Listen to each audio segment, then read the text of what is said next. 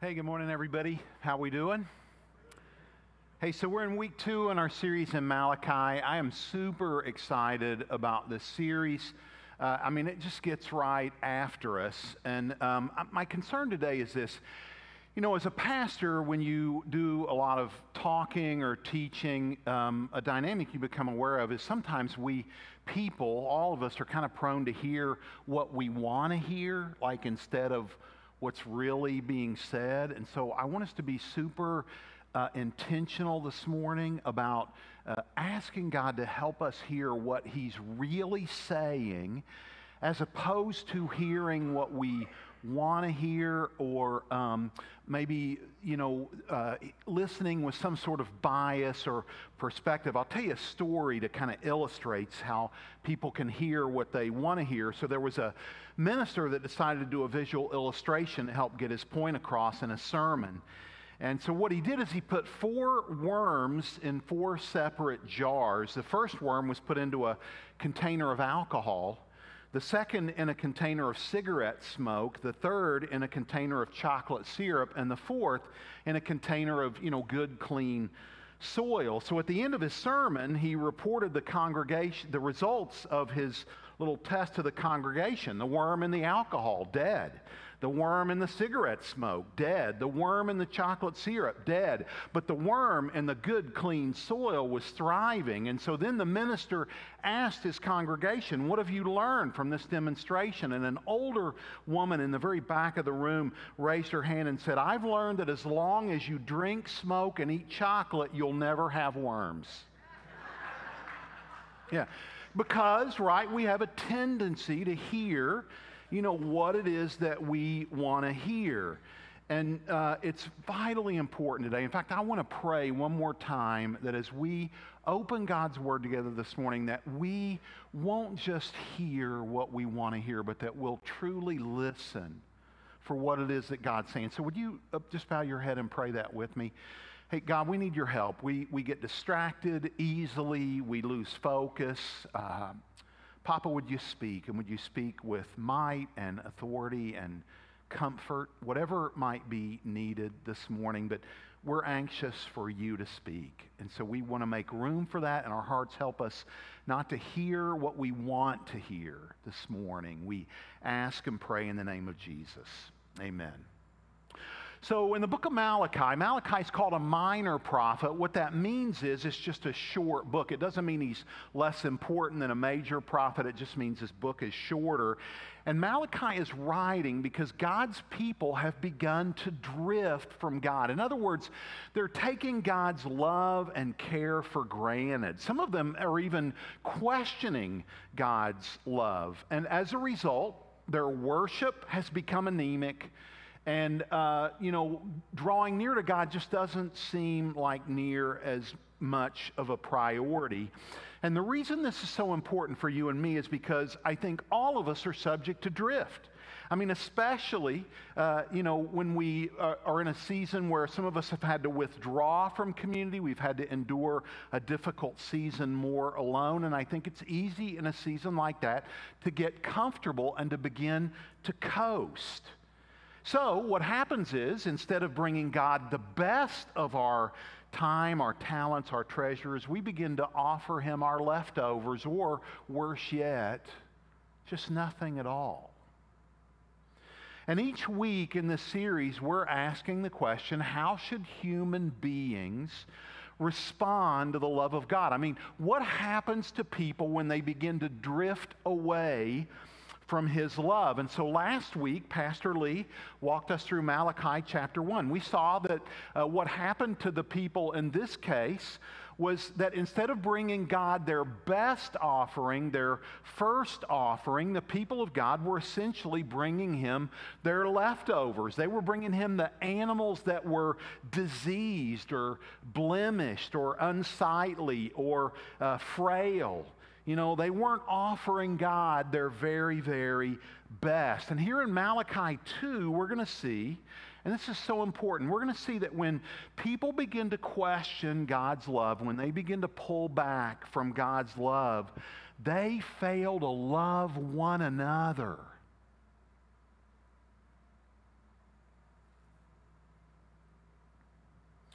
You know, the central statement of chapter 2 is this: have we not all one Father? Did not one God create us? Why do we profane the covenant of our fathers by breaking faith? Some versions say by being unfaithful with one another. So guard yourself in your spirit and do not break faith. Now, this word break faith means this: to break faith with someone is to fail to support them. To break faith with someone is to be disloyal to them.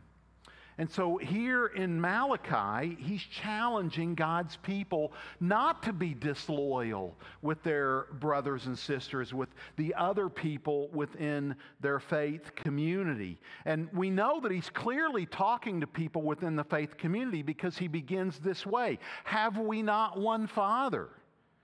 You know, did not one God create us? So this idea of not breaking faith with one another is meant to apply to a church. It's meant to apply to a people of faith. In other words, he's saying, look, always support one another. Be there for one another. Don't be disloyal to a brother or sister in Christ, ever. So let me ask you, how do you need to better support your brothers and sisters within your own faith community? I mean, in other words, how can you better demonstrate a growing loyalty, not just to God, but to His family, to His children, to His bride, to His church? So, are you serving? Are you in community with other believers? See, one of the things that we're meant to understand from this challenge is that one of the best ways that you can love God vertically is by loving His children horizontally. See, in other words, the idea is this: you can't dismiss people and be right with God. You can't say you love God and fail to love people. In fact, you may even call loving other people in Jesus' name a horizontal form of worship. In fact, one day Jesus was talking to people about worship. And he said, you know, if you're getting ready to worship and you remember that you've mistreated someone or someone has something against you, don't go to worship. Rather, go and make it right with that person, and then you can go and offer your worship to God. In fact, on the night that Jesus was bringing a new covenant with His followers between God and man, He said He gave them a new commandment, right, that flows right out of the passage that we're teaching in today. This is John 13, verses 33 and 34. He says, "A new command I give you, love one another. As I have loved you, so you must love one another. By this, all men will know that you're my disciples if you love one another." Now, sometimes we read a command like this and we go, well, how is that a new command? Well, it was a new command because the command to love was in the Old Testament. So what made it new? What made it new was the way that Jesus called us to love. He said, look, I don't want you to love one another the way that you would want to be loved. I want you to love one another the way that I have loved you. That meant this was a raise the bar kind of love. This was to be a sacrificial love, an unconditional love. And isn't it that what we all want in our hearts, is to be loved sacrificially, to be loved unconditionally? And only Jesus can do this. And in fact, Not only did Jesus call us to love one another, but he said that if we loved one another in the way that he had loved us, that would be the thing that would out us as his followers. That would be the characteristic, the quality by which the whole world would recognize that we belong to him, that we are his disciples, his followers. And so here's what this means, and I've actually got this on a slide because I think it's so important. It means this, that Christ's selfless love for me requires that I do what's best for thee. Aren't you impressed? I even worked in a little King James language into that sentence, right? We've got the word thee in there, such a spiritual word. Let's say this again. Christ's selfless love for me requires that I do what's best for thee. Listen, it's so funny, right? Because when you start to think about like a rules-based instead of a relationship-based religion, a rules-based religion always looks for loopholes. You know, it's always saying, okay, how close can I get to the line? How far can I get? But there's no loophole in the law of love, right? There's no way to question that. Christ's selfless love for me requires that I do what's best for thee. And I want you to think about this for a moment. This new command that Christ brought a new answer to the question of why. Why should we obey God? See, I want you to think about this. Under the Old Covenant, in the Old Testament, the people of God obeyed him for the following reasons. First of all, they obeyed God to be blessed. That was part of the covenant, right? If you obey me, I will bless you. They obeyed God to be protected and to prosper because God promised, if you obey me, I'll prosper you, I'll protect you. And they obeyed God to keep their nation foreigner-free. In other words, so that what was happening in Malachi chapter 2 wouldn't happen, so that women and men wouldn't be marrying women and men of other faiths that worshiped other gods or false gods. So that was just part of the covenants, right? And I want you to notice, so what that means is that their obedience was self-centered. It was in their best interest to obey, because if they didn't obey, they wouldn't be blessed, they wouldn't be protected, they wouldn't prosper. But under the new covenant, under the new command of Jesus, we don't obey for any of those reasons. We obey God because he's already blessed us in Jesus Christ. We obey God in response to his love. See, we obey God because of what Jesus has already done for us. And so it's so important to understand that this new command that Jesus brings a new answer to the question, why? So let me give you an example. Let's just tease this out with one command. So don't lie. So do Christians obey the command not to lie because it's in a list, or do they obey it for a different reason? And I want to submit to you that we obey it for a different reason. We obey it because we've been commanded to love one another. And if I love you, I'm not going to lie to you. See, it's relationship-based. We serve a God, friends, that is super duper into relationships. You know why? Because as the Trinity, as the Father and the Son and the Holy Spirit, God has lived in relationship to himself for eternity past. And so the Son submits to the Father, and the Son sends the Spirit, and the Spirit magnifies and edifies the Son. And you just have this mutuality of affection and honor in the Trinity that God wants to see lived out among those who would be called by his name. This is why Jesus says this is so important to understand, that it's your love. If you love one another in the way that I've loved you, that's what's going to out you. And that kind of love doesn't break faith.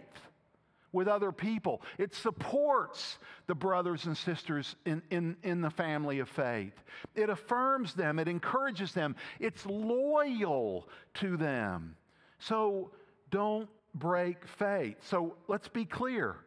What I'm telling you this morning is that one of the best ways that you can worship God is to support, is to be loyal, is to love your brothers and sisters in Christ. In other words, we honor God when we honor others. And the New Testament teaches this repeatedly.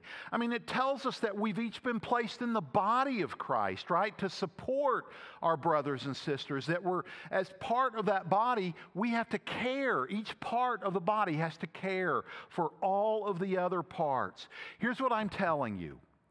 I'm telling you this morning that love for God is best illustrated, demonstrated, and authenticated by a love for others. I want to say that again. Love for God is best illustrated, demonstrated, and authenticated by a love for others. So how are you doing with that? How are you doing with keeping that promise? This is one of the reasons we talk so much about community. It's so important for brothers and sisters in Christ to be in community with one another so that they can support one another. Friends, you can't support someone that you're not doing life with. You just can't do it. So Malachi says, look, it's so important that people in their faith communities support one another. You know, this is why we talk so much about serving opportunities here. Serving opportunities are a way that you can support your other brothers and sisters in Christ. It's a way that you can demonstrate loyalty, not just to God, but to brothers and sisters in Christ. So, for example, when we ask for people to serve in our children's ministry, you know what we're asking you to do? We're asking you to support the parents of this church. We're asking you to support the children of this church. We're asking you to be loyal to them. We're asking you to invest in them. Anytime that we make an ask for you to serve, what we're doing is we're saying, look, we want you to look for ways to make sure that you're not breaking faith with your brothers and sisters in Christ Jesus. This is why we ask you to invest with your treasures in the things that God is calling us to do. Because if we as leaders believe God is calling us to do something and you're unwilling to invest in that, guess what? You're breaking faith with the leaders of your church. It's so important that we see this idea of breaking faith for what it really is. Because here's the truth. Worship of God is not just a vertical deal. Worship is not just vertical. It's horizontal. And I worship God well when I'm loving my brothers and sisters in Christ Jesus. And in Malachi, it isn't just that the people are breaking faith with one another in their faith communities. They're doing it in their homes as well. So listen to what Malachi says. I'll kind of read through this again. Another thing you do, you flood the Lord's altar with tears. You weep and you wail because He no longer pays attention to your offerings or accepts them with pleasure from your hands. And you ask, why? Well, it's because the Lord is acting as the witness between you and the wife of your youth, because you've broken faith with her, though she is your partner, the wife of your marriage covenant. Has not the Lord made them one? In flesh and spirit they are His. And why one? Because He was seeking godly offspring. So what Malachi is doing here, and I don't want us to gloss over this, Malachi is weighing in on one of the purposes for marriage. He's saying, look, one of the purposes of marriage is I want to create children who love me, who are devoted to me. And divorce gets in the way of that. It interferes with that. It introduces trauma into families that I never intended. And so God goes on to say, so guard yourself in your spirit and do not break faith with the wife of your youth. I hate divorce, says the Lord God of Israel. And I hate a man's covering himself with violence as well as with his garment. You know what God is saying here? He's saying, look, divorce is a violence within your home. This was especially true in Malachi's day, because if a man and a woman got divorced and there were children that were part of that divorce, a woman literally had no means to support herself. So in that day, if a husband divorced his wife, he was literally introducing his wife and children. They were destitute. I mean, there was no Social Security, no food stamps, nothing that women and children could rely on. And let's be honest, traditionally in divorce settings, it's the women and the children who often suffer the most. So God says, look, I want godly offspring. So here's what Malachi is saying, kind of a review. He's saying, look, you weep. Because God isn't answering your prayers. You're not getting what you want from Him. He isn't accepting your offerings. He isn't honored in your worship. And you ask why. And God says, it's because I'm acting as a witness between you and the wife of your youth. Though she is your partner, you've forsaken her through divorce. You've broken faith with her. So don't be under the illusion that your worship is acceptable to me and your prayers are acceptable to me when the way you treat your marriage partner is completely unacceptable to me. And this is so challenging for all of us, not just people who've struggled or been through a divorce. Now, one of the reasons we're told right here in this chapter that marriages were deteriorating in Malachi's day was that the children of God were marrying people of other faiths. So they weren't staying true to their faith many times as it related to marriage. So here's what that looked like. So, maybe a girl would meet a guy and he wasn't of the same faith that she was, but she liked so many other things about him that, she would kind of tell herself, well, look, we're so compatible in so many other ways, it doesn't really matter if we're the same faith or not. I mean, we can probably make it work, around that. And so God's people weren't simply being untrue to one another, but they were being unfaithful to God as they were marrying, men and women of other faiths as well. So they were sometimes deserting not just their husbands and wives, but even God Himself. And so this is one of the reasons that God goes on, right, to make one of the strongest statements of Scripture. It's important for us to talk about. He says, I hate divorce. Now, when people get married, I just did a wedding yesterday. They don't make bargains. They don't reach plea agreements. It's not simply a transaction like, hey, well, if you meet my needs, maybe I'll meet yours. Or, well, if you scratch my back, maybe I'll scratch your back. See, that's not what's happening. They're making a promise. They're making a vow before God and before all of their families and all of their friends. It's not simply a transaction. So if you're here today and you're married, I want to remind you of something. You made a promise. You wear a ring. So if you're here this morning and you happen to be married, I want you to take a look at that ring for just a moment. And one of the things that we say when we exchange rings at a wedding is we talk about the ring being a circle, and what that circle is supposed to represent is, time without end, no break. So in other words, when we wear a wedding ring, what that represents is a love that we promise we're never going to let die. I mean, that's what that ring represents when people look at it. So if you're here and you're married, you're wearing a ring today, you made a promise.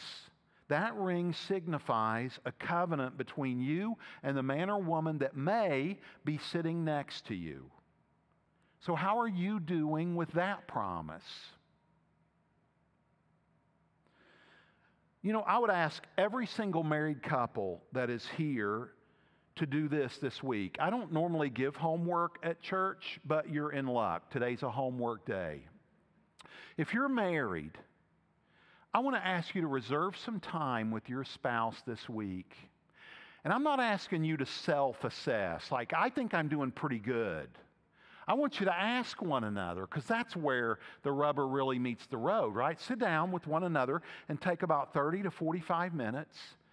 And I want you to ask your spouse, how do you think I'm doing in the whole break faith? How do you think I'm doing in supporting you? How do you think I'm doing in being loyal to you? See, because what we often do a lot of times is we say, well, I think I'm loyal enough. I think I'm supportive enough. But we never take a moment to ask our mate or ask our spouse, the one that we made all those promises to in the first place.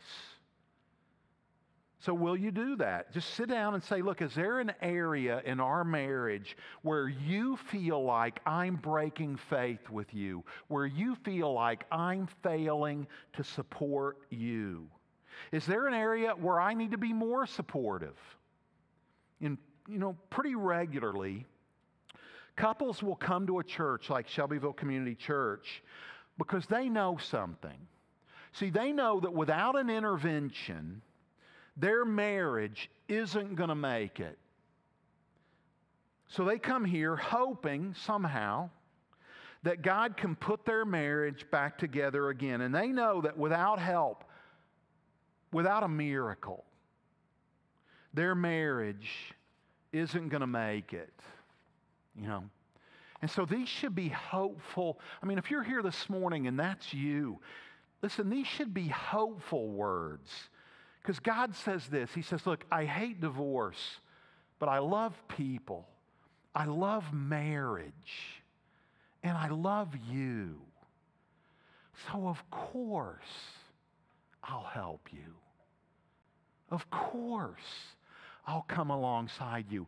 Of course, I'll bring hope and help and healing to your marriage. That's what I long to do. And so many people have come through our doors and just let God, piece by piece, brick by brick, rebuild their marriage again. And others of you are here. And I'm going to talk to those of you who are still married. And maybe you need to own something this morning. Maybe you're still together. But the reality is you've been breaking faith with your spouse. And I want to tell you how. You've been breaking faith because you've withdrawn when you should have pursued. You've broken faith because you've grown cold where you should have kept a soft heart toward your mate. You've broken faith because you've hidden what should have been brought out into the light in your marriage. So there are some of you today, and you just need to say this, God, I'm not going to break faith any longer with my mate. I will work to better support her. I will work to be more loyal to him in the heat of the battle. Because make no mistake about it, friends, your marriages, you know this, if you've been married longer than about 5 minutes, your marriage is not taking place on a romantic balcony. It's taking place on a battleground, a spiritual battlefield. And so you have to account for that. Now, maybe you're here and you've had to endure a divorce. Maybe your marriage has ended. Maybe it's in the process of ending. Maybe there are even multiple marriages in your rearview window. And maybe you even had a spouse who was unfaithful or abusive or who just refused to grow or change. I mean, sometimes divorce forces itself on us, right? Because we can't make choices for our partner. It's not always just up to us. Maybe you're here and there was misbehavior on your part. You're the reason that your marriage is in the toilet, and it's primarily your fault.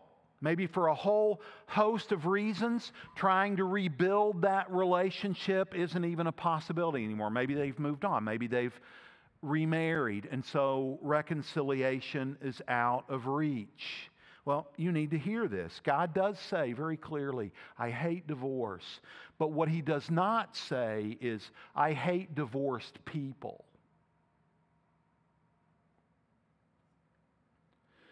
See, the Bible doesn't separate people into categories. In other words, you don't have good, respectable, non-divorced people on one side and then bad, disgraced, divorced people on the other side. See, what the Bible says is that all have sinned and that all fall short of the glory of God. It isn't just that divorced people fall short of the glory of God. Non-divorced people also fall short of the glory of God. That's me. I'm a non-divorced person who falls short of the glory of God. And therefore, shouldn't I have all the grace and mercy in the world for another brother or sister who's also fallen short of the glory of God? I mean, every one of us in this room, every one of us that are watching online, everybody who isn't dialed into a local church, we are all, every one of us in the world, we are all sinners in need of God's grace.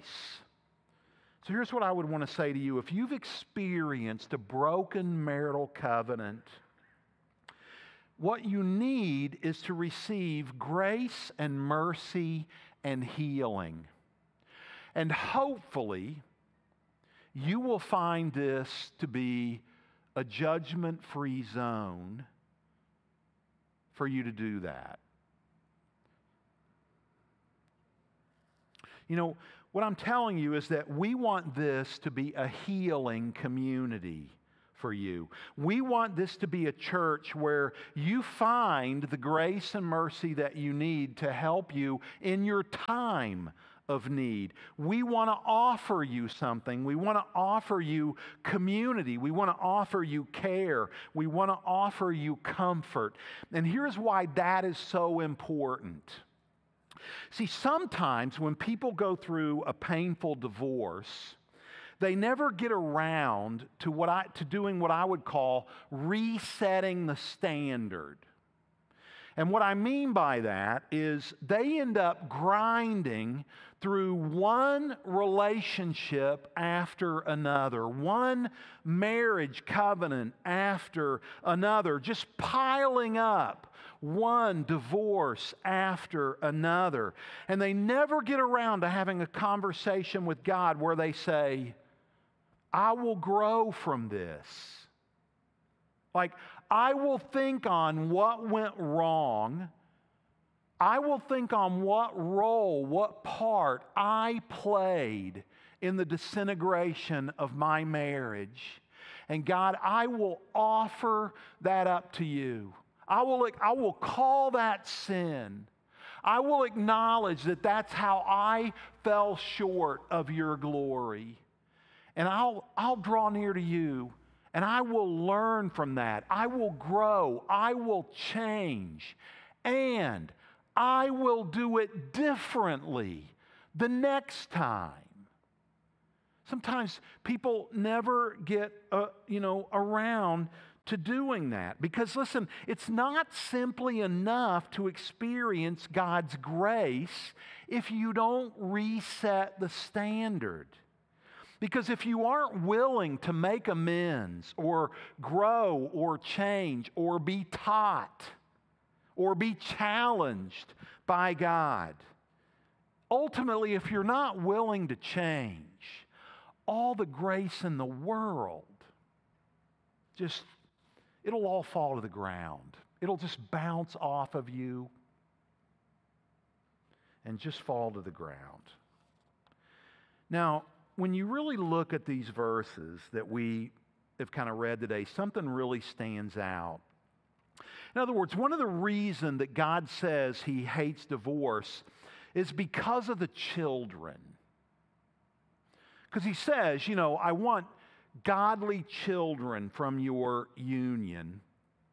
And so here, what's so fascinating to me, and I said this a minute ago, but I want to tease this out a little more. Malachi is actually laying out one of the purposes for marriage. And what you think about the purpose of marriage has tremendous consequences for how you're going to treat things like divorce and marriage and remarriage. In other words, if you believe that the purpose of marriage is to raise children who will change the world in Jesus' name, who will contribute to society, who will become a whole and functioning part of the body of Christ, if that's what you believe the purpose of marriage is, you're going to probably make divorce really, really hard.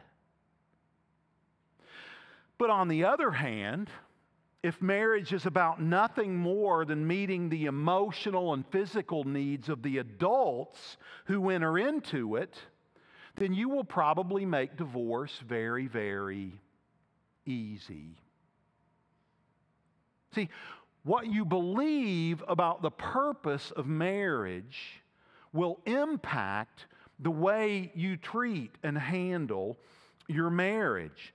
So Malachi weighs in. And if we're asking the question, who is marriage for? Is marriage for the adults or is it for the children? Malachi weighs in and he says, it's for the children. It's for the children. So divorce should be really, really hard. I hate divorce because of what it does to people. I hate divorce because of what it does to children. So in the early 90s, a movie came out. It became an instant classic. It's a movie that all of you have probably seen. It stars Robin Williams. It's called Mrs. Doubtfire. And in this movie, he gets a divorce. Sally Fields and Robin Williams get a divorce, but he's so desperate to be near and around his children that he takes on this persona of a kind of a grandmotherly type, and he actually dresses like a grandmother, conceals his voice so that he can be near to his wife and children. But near the very beginning of the movie, I want us to dial in on a discussion between Sally Fields and, I just forgot his name. Thank you. Just a discussion that they're having, and I want you to note the emotion in the room as they utter this word for the first time, this word divorce. So watch your screen. Am I the only one that feels there has to be rules? Oh. Why do you always make me out to be the heavy? Oh, I don't make you out to be anything. You do it yourself, quite naturally, You set Miranda. me up, Daniel, every time. Oh, I You're don't the set bad you. guy. Oh, lighten up, will you? Just realize you're spending too much time with those corporate clones you used to despise. I spend too much time with you, Daniel. It's over. It's over. Come on, Miranda. Listen, we've got problems, but who doesn't? We can work them out. What are you talking about? It's over. We've been trying to work them out for 14 years. Come on, please. Listen, maybe we need some help, okay? Maybe we can go to a family therapist. They'll help us through this together. It's too late for that. Well, Let's take a vacation together with the kids. As a family, get you away from work. You're a different person. You really are. You're great. Oh, Daniel, our problems would be waiting for us right here when we got back. We'll move. And hopefully our problems won't follow us. Daniel, please don't joke. Okay? We've just grown apart. We're different. We have nothing in common. Oh, sure we do. We love each other.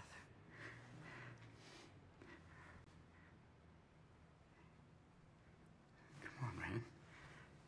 We love each other.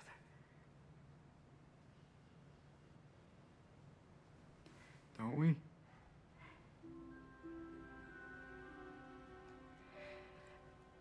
I want a divorce.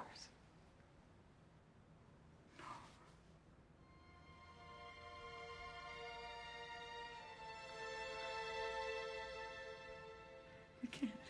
We're family. You know? I'm so sorry.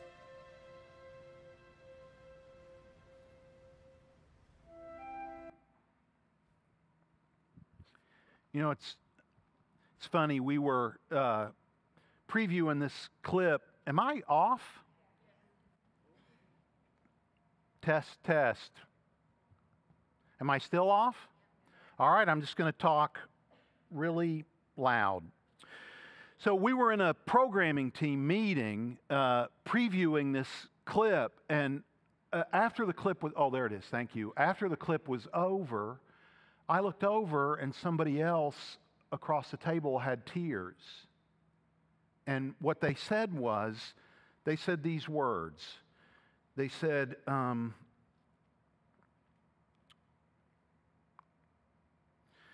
wow, I just had a flashback and remembered when I was one of those kids on the stairs. Because it's just such a painful deal, isn't it? You know, it's built into all of us to want to protect our kids, but divorce can get in the way of that, can it? There's an old joke, you probably heard it, about a couple in their 90s. They go to see a lawyer. They've been married for 70 years, and they tell this lawyer that sadly they want a divorce.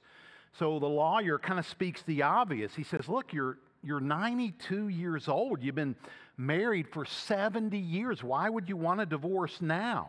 And so they said, well, you know, we had to wait for the kids to die. So, because it's built within all of us, isn't it, to want to protect our children, to want the best for them. Well, according to Malachi, the purpose of marriage is to produce godly children. And see, this is one of the reasons that here at SCC we are so devoted to raising the bar when it comes to partnering with parents in the raising of their children. In other words, we want to raise the level of intentionality that we have both in children's ministry and student ministry. And we want to be an incredible resource and encouragement to you, to parents, in your quest to raise children who live and love like Jesus. There's nothing more important, friends, than that. This is the end game. And the really cool deal is that Malachi makes a promise. The promise doesn't occur in chapter 2. It doesn't occur until the end of chapter 4. But he makes this incredible promise, and he says, you know, look, if you will point your children to Jesus, he doesn't use those words. Those will be our words, but he says Jesus will do something profound in your family. Now, in his day, he was saying, look, there's a Messiah, and this Messiah is going to become, you know, he's going to come, and here's what he's going to do when he comes. This is Malachi chapter 4, verse 6. He will turn the hearts of the fathers to their children, and the hearts of the children to their fathers.